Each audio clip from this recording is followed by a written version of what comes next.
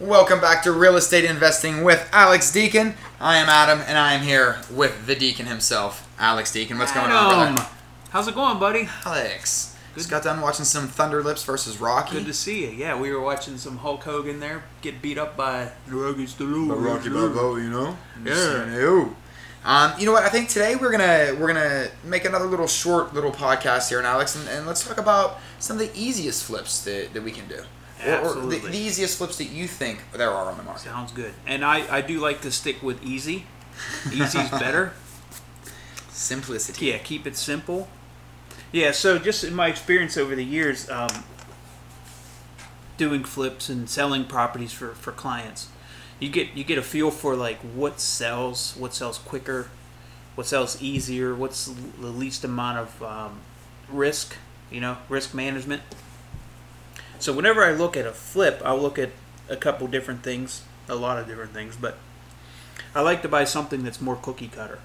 So if I can find a house that's maybe very similar to 200 homes within a couple blocks or a quarter of a mile, an eighth of a mile radius, I'm more prone to buy something like that, make less of a profit, but know exactly what that thing's going to sell for, or pretty close to it.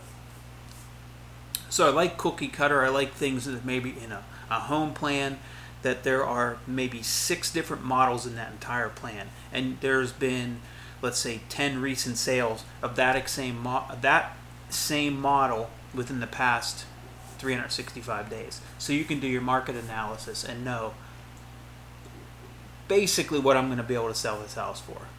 Now, the things that could kind of derail that is, let's say 9 of those houses were on really nice lots and they had perfectly level backyards, right? Same home.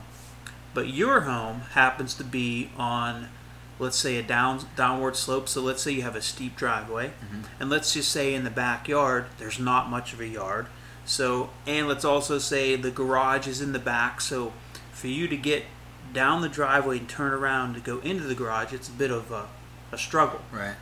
And to make it even worse, there happens to be some high tension power lines, right?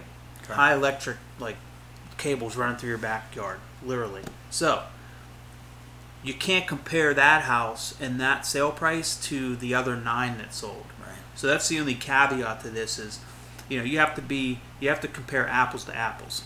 So know when you're doing a flip, if you have all of those ingredients that I just explained going against you, then it's okay to buy something like that, but just know that your market time is going to be longer, and the chance of you selling that same home for the same price that the other 9 sold for is highly improbable.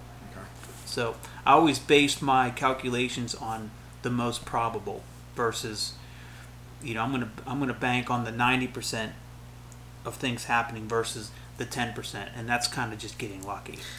Basically, okay? Probability over the dice roll. Yep. So what I mean by cookie cutter is that would be a cookie cutter home, but again, the caveat was, that scenario. Okay.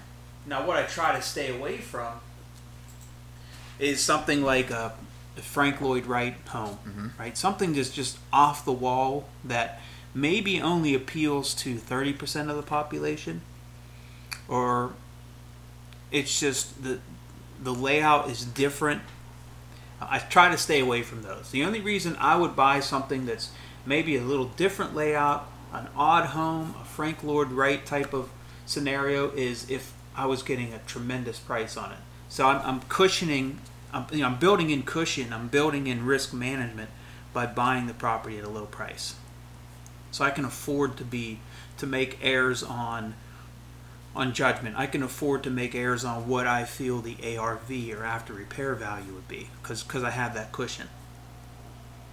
Okay. So just to summarize, when you're doing flips, stick with the properties you can build data on by recent sales that are very similar to the house that you're buying. If you're going to buy something that's a little odd or off the wall, or maybe it has a lot of acreage with it, or it has a small house but it has like 3 garages on it, it's hard to put value on that because there hasn't been haven't been a lot of recent sales. How much do those garages add to the value of that house? How much does an additional 3 or 4 acres add to the value of that house? Right. Okay. So the easiest flips are the ones that have a lot of comparable sales that are very similar. Here's another good example: is my own mother's house is a really, really well built, nice home that was built in the 50s, and I think was custom built for a dentist or a pharmacist. I can't remember, but he had a wife and 1 daughter. So the daughter had 1 huge bedroom, and then they had 1 huge bedroom. So basically, you had this 1,800 square foot house with only 2 bedrooms. So understand that that's what an appraiser calls a functional obsolescence. It's functionally obsolete, meaning you have this 5,000 square foot home with 2 bedrooms. It's functionally obsolete, right? So when people buy a 5,000 square foot house, they expect to have 5 bedrooms or 10 bedrooms or something crazy.